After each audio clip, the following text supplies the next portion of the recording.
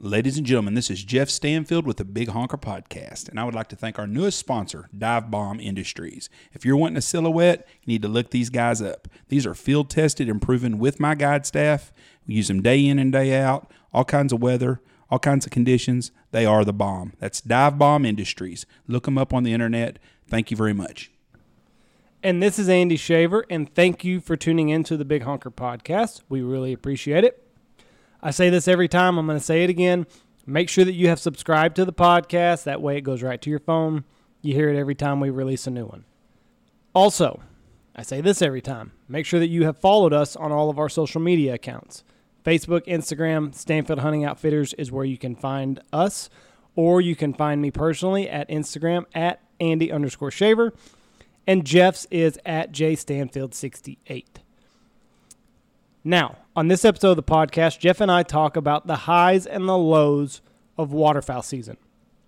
We hunt from the first weekend in November to about the first weekend in February. 7 days a week. 7 days a week, I'll say it again. That is a grind, and it wears on you. So we discuss kind of our mindset that we have to get us through waterfowl season. There are some extremely high highs, and then there are a couple lows. Every year, doesn't matter how good the hunting's going, you're going to go through a rut. So we talk about how we get through the grind that is waterfowl season. It's an interesting episode, interesting take on things, so we hope you enjoy it.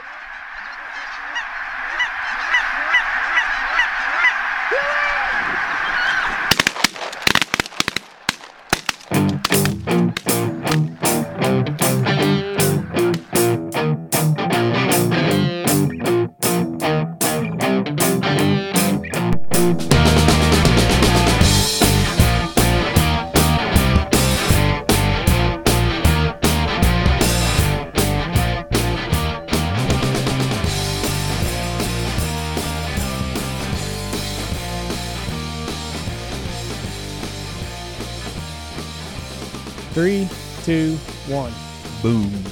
Welcome to the Big Honker Podcast. I'm Jeff Stanfield. I'm Andy Shaver. Happy to have you.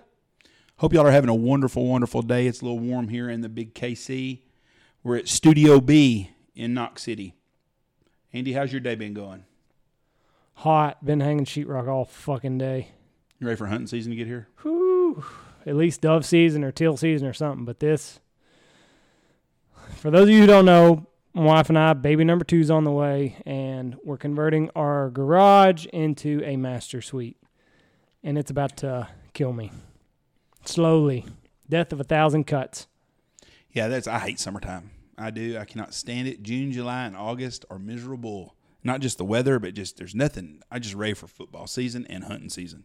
Best time of the year starts September 1.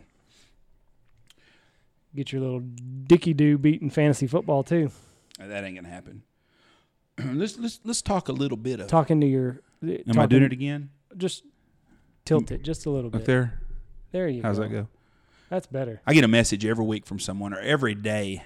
We do 3 podcasts a week, and someone every week, or every episode, someone says, "Hey, it sure is funny listening to Andy get on to you about the microphone." It's an everyday deal. Mm-hmm. We're fixing to get some new mic stands. We're learning this business.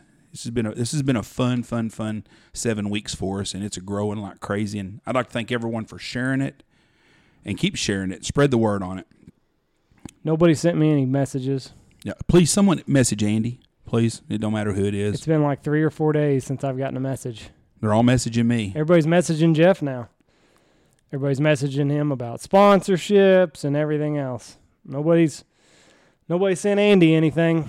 Andy's not feeling the love. But what's bad is, like, a couple weeks ago, I was getting them every day. And then last week, I think it was last Monday or Tuesday, was the last one I've gotten. Everybody's messaging you now. Well, they know the smart guy.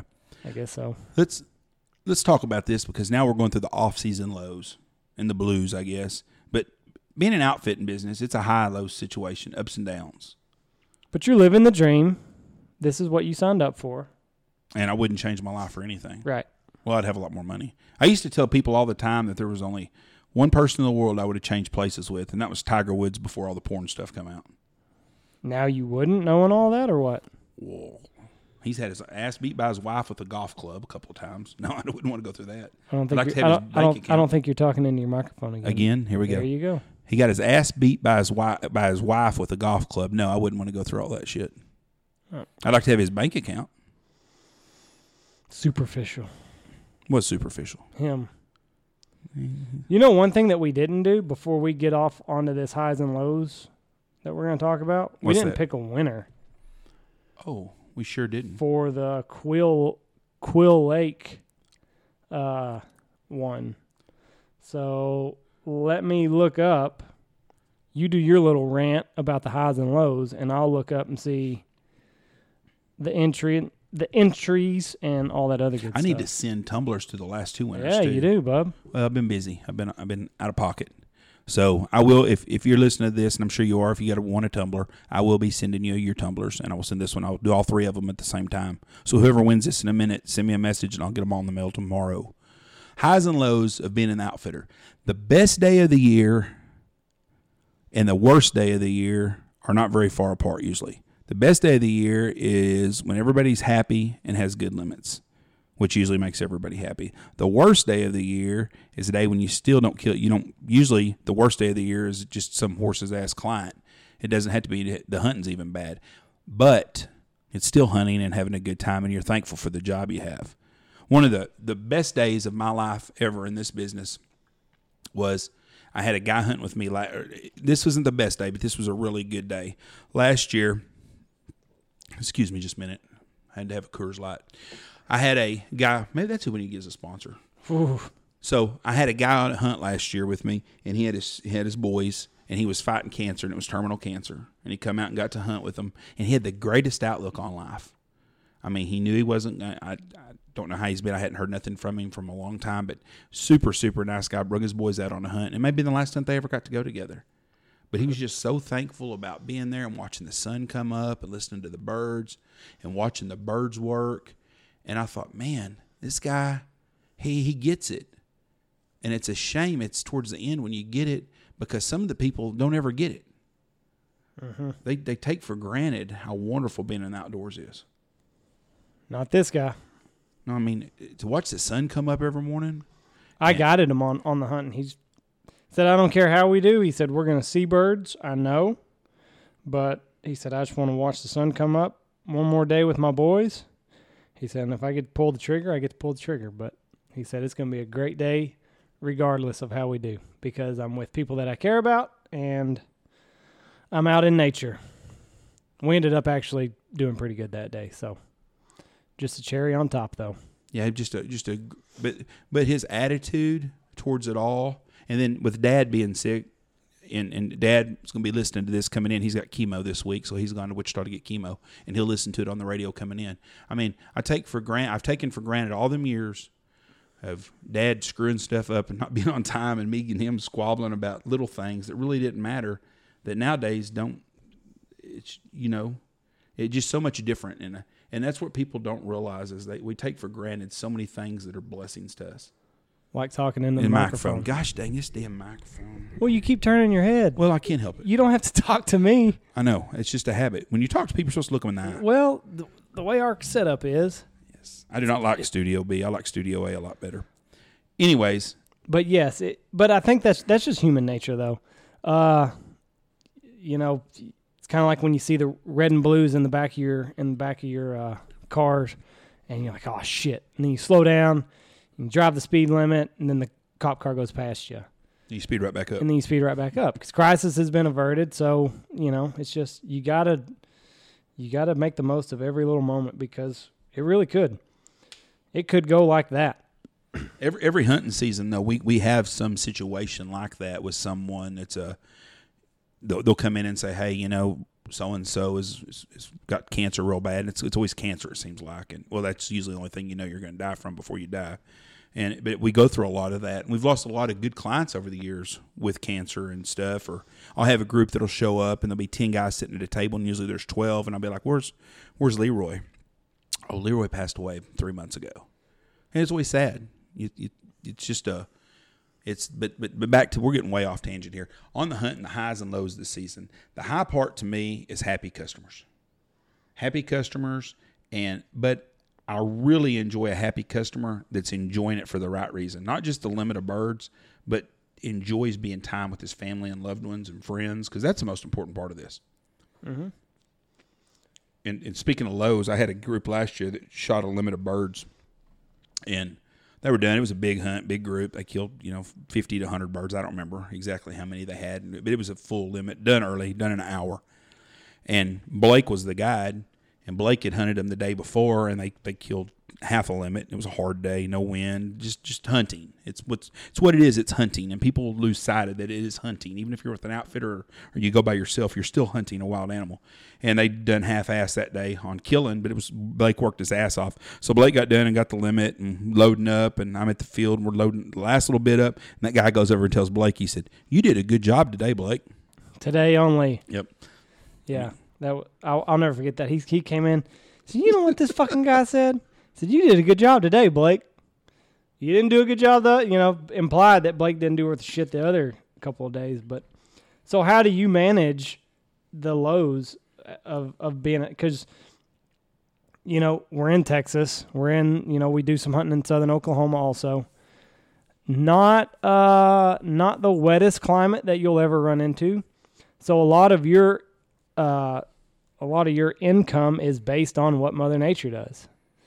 And if it doesn't rain and there's no water for the waterfowl, so what I'm getting at is, how do you manage the low points? You've been doing this 25 years, so there had to be some, we went through the drought of 2011. How did you get through the bad times? Well, as long as I've been doing it, I've dealt with the bad and the good for a long time. You take the good for granted for years. Then when it got bad for a couple of years, you really realized how good you took it for granted. I think a lot of it has to do with, I know I can't control Mother Nature, and I used to really get worked up and worried about that. I mean, a thunderstorm would go the wrong way, or birds would get bumped out of a field by a crop duster, or things that you just couldn't control used to consume me. And one day I woke up and it don't consume me no more. There's nothing you can do about it. The things you can control, the food, the way you talk to people, the way you treat people, that is more, the things you can control I worry about more than the things I don't control. I can't control. So if we have a bad hunt and the guy comes in pissed off, I mean, what do you try to do? I mean, how do you break it down to the guy to where it makes sense in his mind? He just spent X amount of dollars on it, and it didn't work out in his favor. If it's something that I try to make it right with everyone, I try to be fair. I want return customers, and always have. And that's my goal, and I strive for repeat business. And repeat business sometimes means you got to take it on the chin sometimes. And I've had guys been here before that didn't fire a shot. It doesn't happen very often, but if it does, I'm going to have them come back on me. I mean, I think that's fair. I mean, you done a guided hunt. We fed you, we lodged you, we put you up, we took you on a hunt, and whatever the situation was, we zeroed. It hasn't happened many times, but it does happen. But I mean, it happens, and it happens to every hunter. And any hunter that tells you, "Oh, I've never gone out and blah blah blah, never not fired a shot," you hadn't been doing it long enough. Yeah, I mean, it's hunting and things because change. I turkey hunt a lot on my own, and there's stretches where you don't hear, you don't see something, and it's part of it. But what do you do? I mean, you have to have a mindset going in. I mean, are you just even keel about everything? Like, if we do great, great. If not, basically, that's kind of the way I do it now. And I'm sure I changed. I'm different about. I'm sure I've changed over the years, but I expect us to do well every day. And the reality is, sometimes you're not going to do well, but we work hard. Matter of fact, we work harder on bad days than we do on good days. A great hunt that's over in 30 minutes, you don't work near as hard as you do when and you know that. It takes zero effort. Yes, and there are days like that, but you get people that expect it, because we get people that book the same days every year, and some days, it seems like certain days on the calendar are good every year, no matter what happens. That's a great day. And I've got customers that still have never had a bad hunt, and they expect it. And what's funny is they seem like real hunters, some of them. And then you'll have a bad hunt with one of them, and they're like, "Whoa, what's going on?" And you lose your whole respect for them as an outdoorsman on the way they act. And then I've had people that have had really bad hunts that have the best attitudes, right? And are lifetime customers. They come back and come back and come back. But if they have bad hunt, it's hunting. But that's what sucks for me is like when you get to know this guy and say you go 3 or 4 years and you just burn him up at everything that you do. And you're like, yeah, this guy, he's really, really cool. I really like him. He's an outdoorsman like me. He gets the game. And then that 1 year where it's warm weather, full moon, something in the universe is out of whack, and we have a bad hunt. And then he's the first one bitching and complaining. You just lose such respect for that guy because you're like, you know what? For these 3 or 4 years, I thought you were on my level and understood the same things that I understand. And then now it's like, fuck, you were just a fraud the whole time. Yeah, real hunters, they sure thin out pretty quick. And the full moon is a very good example. You can have a super hot field, be on the X, set up on the X, and during the full moon time, that don't always matter. They may go and I don't think guys that don't hunt that often realize what the difference the full moon makes. Yeah. And they'll be like, well, what's the difference? Oh, you come for 10 years. Well, you changed your dates a little bit. The full moon happened right now at this time, and it's just a full moon cycle. Well, why didn't you tell me? Well, we book up every single day. You want the same days. Tomorrow it might be a full, if you get a full moon in December and it's hot, it can make a big difference. If you get a full moon in December and it's 25 degrees and snowy and cold and miserable, the full moon sometimes don't play much of an effect on it in December. Right. Well, yeah. So what do you think the full moon does? Do you think it messes with their brain waves, or is it the more feeding at night? I think it's got to do more probably with a magnet with the moon. Because you always hear some of my good friends are paramedics and they work in the medical industry, and they're like, if it's a full moon, we're going to be busy as shit tonight because I don't know, something in the universe is just out of kilt, but they can mark it on their calendar. And if a full moon happens on a Friday night, they really know they're going to be busy in the ER. Yeah, it works that way with the police department. Our cops are a lot busier on Friday nights and Saturday or full moon nights than we are during regular nights.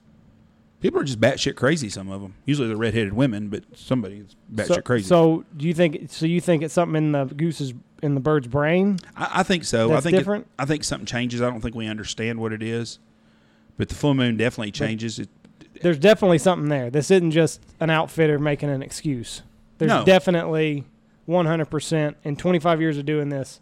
Something goes on during the full moon. Yes, every time. It's complete. And it's funny, the birds will be, and I see it every year, especially if we have a first or second year guide here.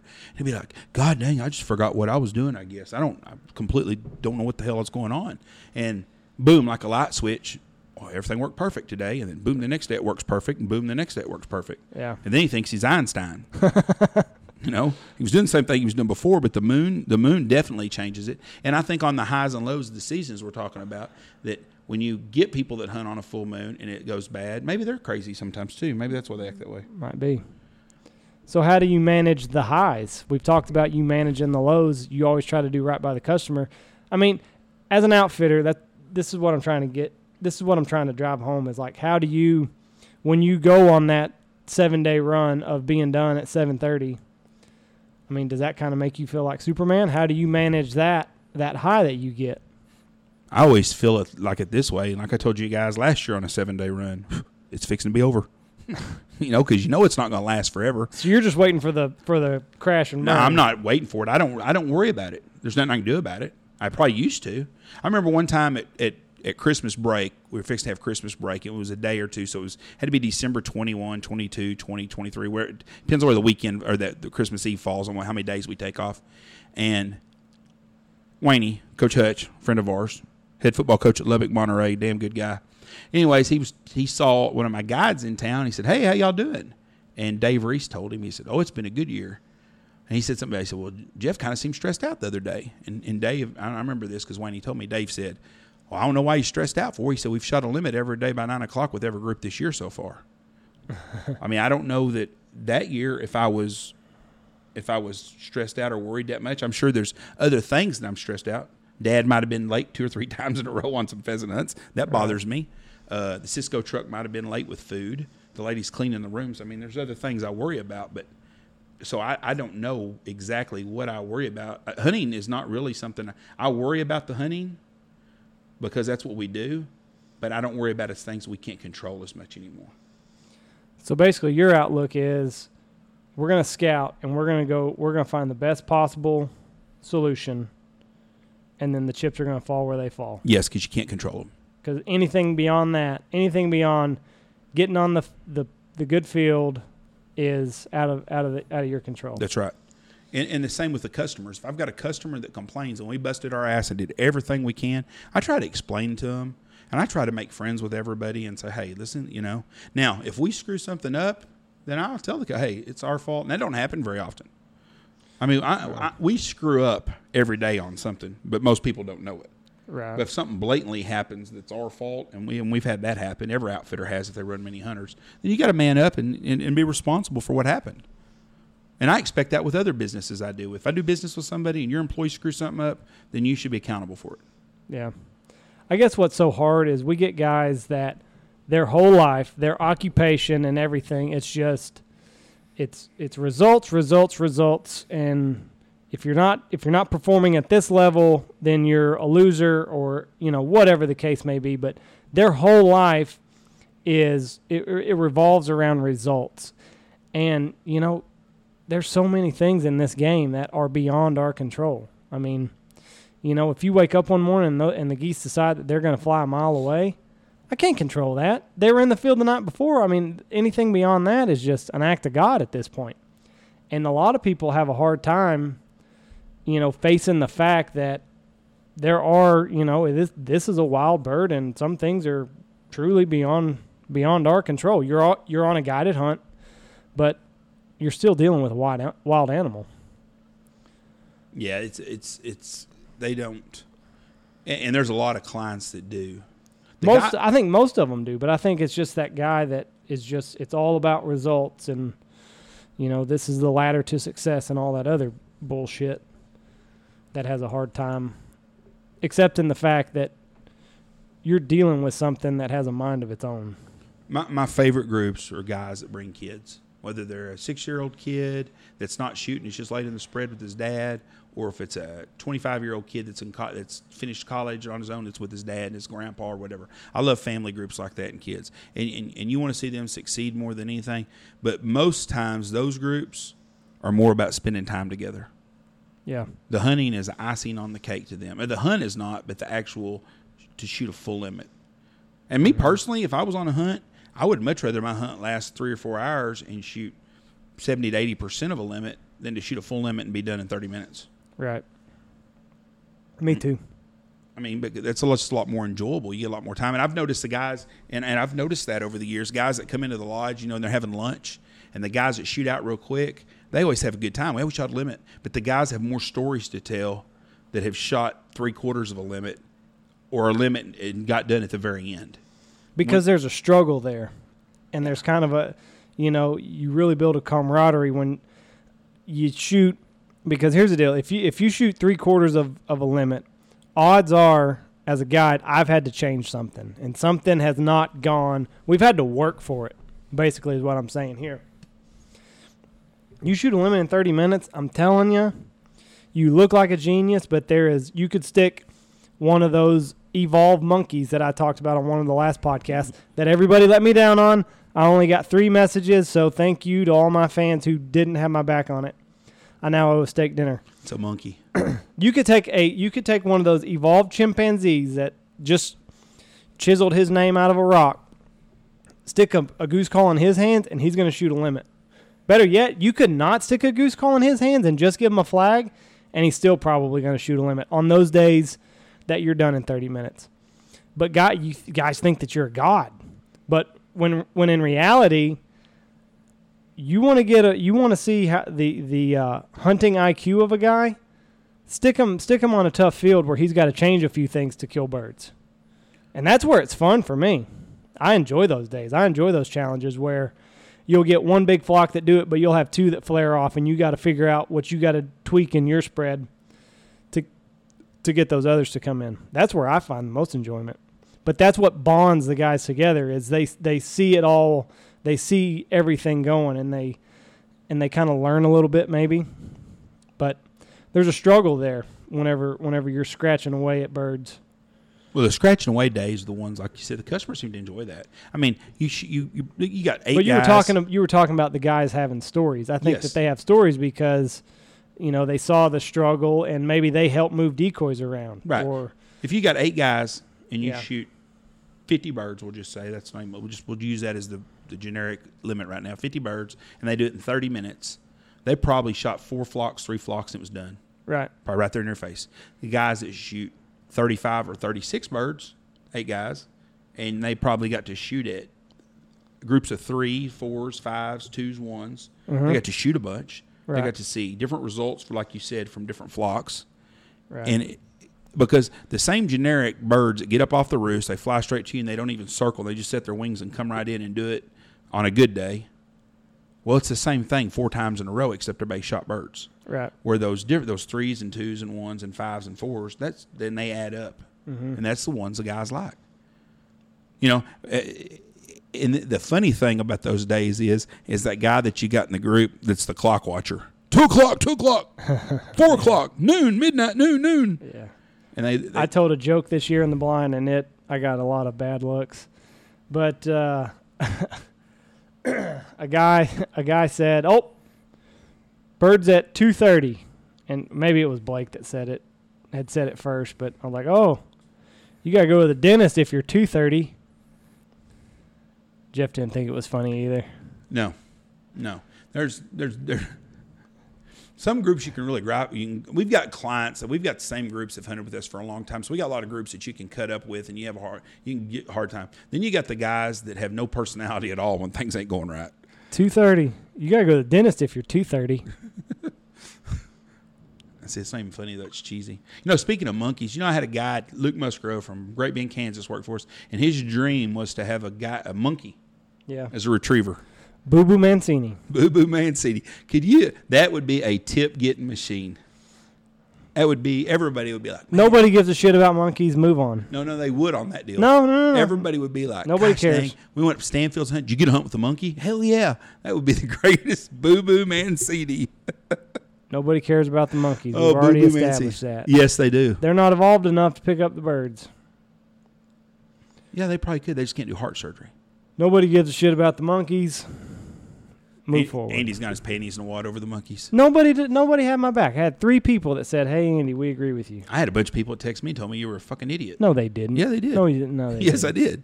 I was not going to say no names. Pete Peterman. Oh, thanks a lot, Pete. If you could change anything about the hunting season, year in and year out, if you could have birds, well, we won't put birds because you got to have birds. Wind, cold weather, dry fields, what would you take? You already got the birds here.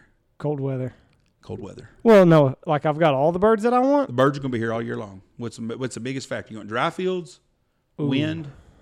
Well, I mean, you're not setting anything up. Like if I take wind, are the fields going to be shitty? It's going to be a shitty year. What's the biggest in fantasy land for a guide? What is the most? If you could pick one thing to have, what would it be? Dry fields or wind? Well, I mean, dry fields because that's a ton of work walking all that shit in, And that's why people like hunting in West Texas because we have dry fields. and we can drive right And into Southwest where we're Oklahoma. going. Yeah, it's funny. People, mostly the Louisiana guys, the first time they hunt up here, Yeah. like, do we need waders? No. Fuck, is Noah coming again and building an ark? Hell no, you ain't gonna. Unless it rains that day you're here, you're gonna be good because it can rain 5 inches here, and 2 days later we got dust blowing. Yep. So, dry fields, but the guys from everywhere from south and east, everywhere else I hunt, they're expected to drive in the mud and the muck, and we just don't have it much. I couldn't imagine that. Oh, it'd be terrible having to walk in all the time, up to your ass in mud and muck, and maybe I'm just not hardcore. Maybe that's what it is. I had a guy go on a snow goose hunt last year, and he told me that he went to South Texas, and said that they were hunting, and they laid on a dry spot in the middle of a flooded field, and he's covered in fire ants. Ooh. He says he's all in his waders and everything. Oh, it's gonna be a miserable fucking deal. No. You know, thank they're you. we're gonna change. It's just got me thinking about something. Well, hold on. I was going to ask you Okay. a Sophie's Choice on a Okay. what if. I can't remember what it was now. I guess it wasn't that important. Motherfucker. So, Go ahead. It'll come to me. just about how things have evolved. When I first got in the hunting business, our biggest competition for hunting in West Texas was South Texas. I don't care if a group called me from California, if a group called me from New Jersey, from Louisiana, from wherever it was. Memphis, it was, hey, tell me, Mr. Stanfield, why I should hunt with you in West Knox City, Texas, or go hunt at Eagle Lake. Eagle Lake is the famous South Texas Katy area. Prairie of South Texas was the place to hunt in the 70s, 60s, 70s, and even in the 80s even. And I would tell people the same thing. Do you want to decoy hunt birds or do you want to pass shoot birds? Now, before all you snow goose gurus get all excited and worked up, I'm not saying that snow geese don't ever decoy, but they don't decoy like a Canada goose does. We all know that. And I'm not talking about these e-collars and 25,000 decoys. I'm talking about regular season snow goose hunting. So you're not talking about spring? No, I'm talking about before they even had a conservation season. Okay. And they would ask me, and I would tell them decoy hunting. But where I'm getting at was, and I've been to South Texas and hunted. I've hunted Eagle Lake in the 80s, and it was amazing, the birds and stuff down there. It's hard to believe all those birds are gone just about. Evolution. That's what it is. Well, and two, I mean, aren't they kind of going through a drought similar to us, or no? Their problem is most of their food sources and stuff have become neighborhoods. Oh, the Katy, Texas. Now I don't know how many people live there. I would guess a couple 100,000 people. Right. But I saw a post 10 years ago. A guy said, "Oh my God, this is my favorite playa lake." Blah blah. And it's a damn elementary school with a little water hole around it and 5,000 houses. That's not happening in Knox City. And I think some of them farmers down there cashed in selling land by the square foot they bought by the acre. Right. But the Houston just moved and engulfed all that. But I don't know with the weather patterns the way it is, because I don't know if southern Louisiana holds a bunch of geese anymore like it used to. Well, I mean, southern Illinois used to be the Mecca, and now it's nothing. It's a specklebelly place now. I think it's kind of coming. Well, specklebellies are just fucking exploding. They are. And we're just now figuring that out. The state of Texas, if you're listening, rumor is you're going to give us 3 birds in Haskell and Knox County next year. Do it. It should have been done 10 years ago. We are overpopulated with specklebellies. Do you think they'll cut down on the days if they give us the third specklebelly? No, I don't think so. Really? I think Utah can shoot 8 of them in California. You people that are listening in Utah and California, how many specs can y'all shoot? Send us a letter. Send Jeff a letter. Yeah, Nobody sends me. Send me a message. I think that ducks are 8 in California too. I think Pacific Flyway, so probably Washington, Oregon also can shoot 8 ducks. 8 specklebellies. No, I think they can also shoot 8 ducks instead of 6. I think the Pacific Flyway gets 8 ducks. I don't think it's 8 specklebellies everywhere, but I'm pretty sure Utah does have 8 limits on specs. Wow. And it goes to like February 18th or something. It's an extended season, I believe. Really? I believe so. Which specklebelly is a neat bird. It's beautiful. It's a beautiful goose. Oh, I hate them. Yeah, I know you hate them, but they're a beautiful goose. But I hope we can shoot 3 of them next year. That would be nice. That is one of my goals, is to get a biologist on here. You know what? Maybe we could get one, and it would be the guy who's going to tell us we're going to get 3 specklebellies. Well, maybe. That would be the guy. We are going to have a special guest on Friday's podcast. We're going to have Wyman Menzer on, and I don't know if anybody, if you're outside of Texas, you may not know who Wyman is, but if you Google Wyman Menzer, you will find out that he is a world-famous photographer from Benjamin, Texas, right in our backyard. He is a man that was born 100 years too late. Him and his brother built a dugout 4 or 5 years ago that is absolutely, should be a museum piece. They built it on their land. He is a trapper. He is a graduate of Texas Tech University. He was a professor at Texas Tech University. He gave the graduation speech a couple of years ago at Texas Tech. Last week at this time, he was signing one of his 12th book or something at the George H. George H. Yes, George H. Bush's Presidential Library, which I believe is in College Station. He's a very interesting fella. Been all over the world. Been all over the United States. The greatest ranches, takes pictures. But anyways, he's going to be our guest on the next podcast, and we won't talk much waterfowl. Probably we'll talk a little bit, but we'll talk about Wyman's a hunter, a trapper, and he's a neat guy. And you need to Google him. He's got if you're a fan of books with pictures, he is a great read and a very interesting man. They have an official name for those kind of books. What are they called? Picture books. Oh, okay. It's a picture book then. You want to throw that in. I'm gonna bring that up with Wyman and see if he corrects you if there's another name. He probably will. He is a professor at Tech. You just graduated from Tech. Oh. Go Red Raiders. No, we get to start that here pretty quick.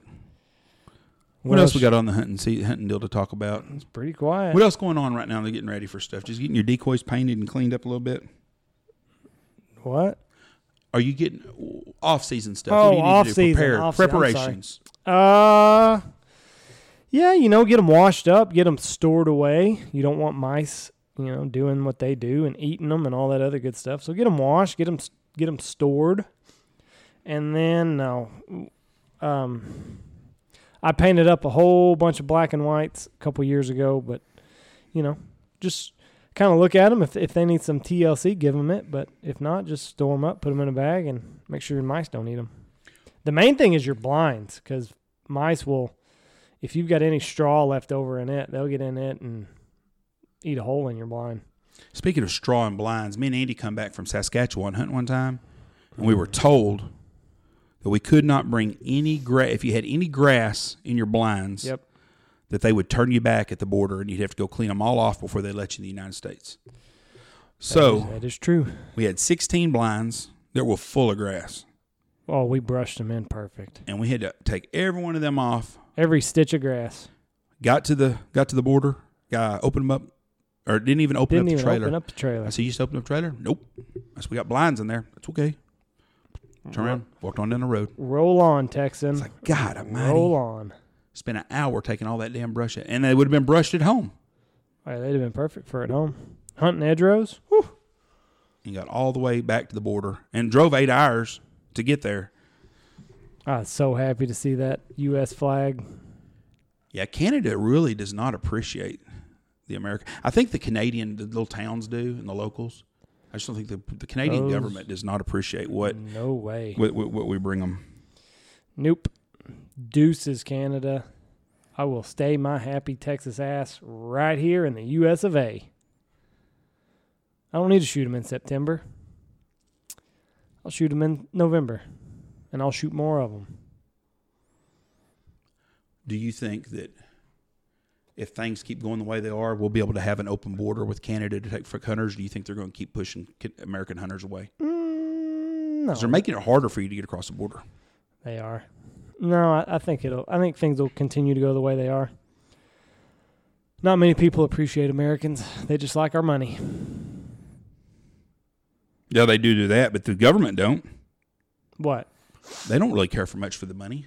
Oh, well, I know that, but... Yeah, I mean, I'm sure they do, but they sure make it hard. It's really good for them communities. Those little towns out on the prairie. Yeah. That's a bonus of 6 weeks worth of people coming in. Restaurant, everything. Yep. Gas. I remember we got gas in Saskatchewan, and up there, I think everything must be a full service. Yeah. Went to pump gas, and this little kid come out about 16 years old. He will beat your ass if you touch that pump. Well, what are you doing? Pumping gas. That's my job. You trying to make me lose my job? No, I'm sorry. I figured it's the American way. This is the way it is in 2018 in America, bitch. Yeah, he was. He was not real happy. Just chill. Didn't realize we were stepping back 30 years. I had a guy message me this week and want to know when we're going to get Ed on the podcast. Speaking of getting all the decoys and everything ready for the year. Ed is our resident do-it-yourself or fixer-upper guy at the lodge. I was like, well, I don't know if Ed will be on here much. Ed's he's good on visual when you can see what he's talking about, but just putting him on air, a little tough to decipher. You got to try reading his text messages. They're real simple because it's just the way he says them. You got to sound it out, and that's literally what he means. What? W-T? W-U-T? Do. D-U. Do. D-U. Yep. Well, anyways, it's been a pretty good little podcast, just kind of touching up on some things. I would like to thank Dive Bomb Industries, our sponsor. If you're looking for silhouettes, people, these are the people to look up. They got a mallard silhouette that's excellent. Their flocked head Canada geese, by far the best silhouettes I've ever seen in my life. The stake systems work great. That's Dive Bomb Industries. Look them up at divebombindustries.com. And they're durable as shit. I mean, you can drag them through whatever, and they will take the punishment. You know, and for the guy that's a do-it-yourselfer, and you hunt on weekends, you hunt maybe 8-10 times a year.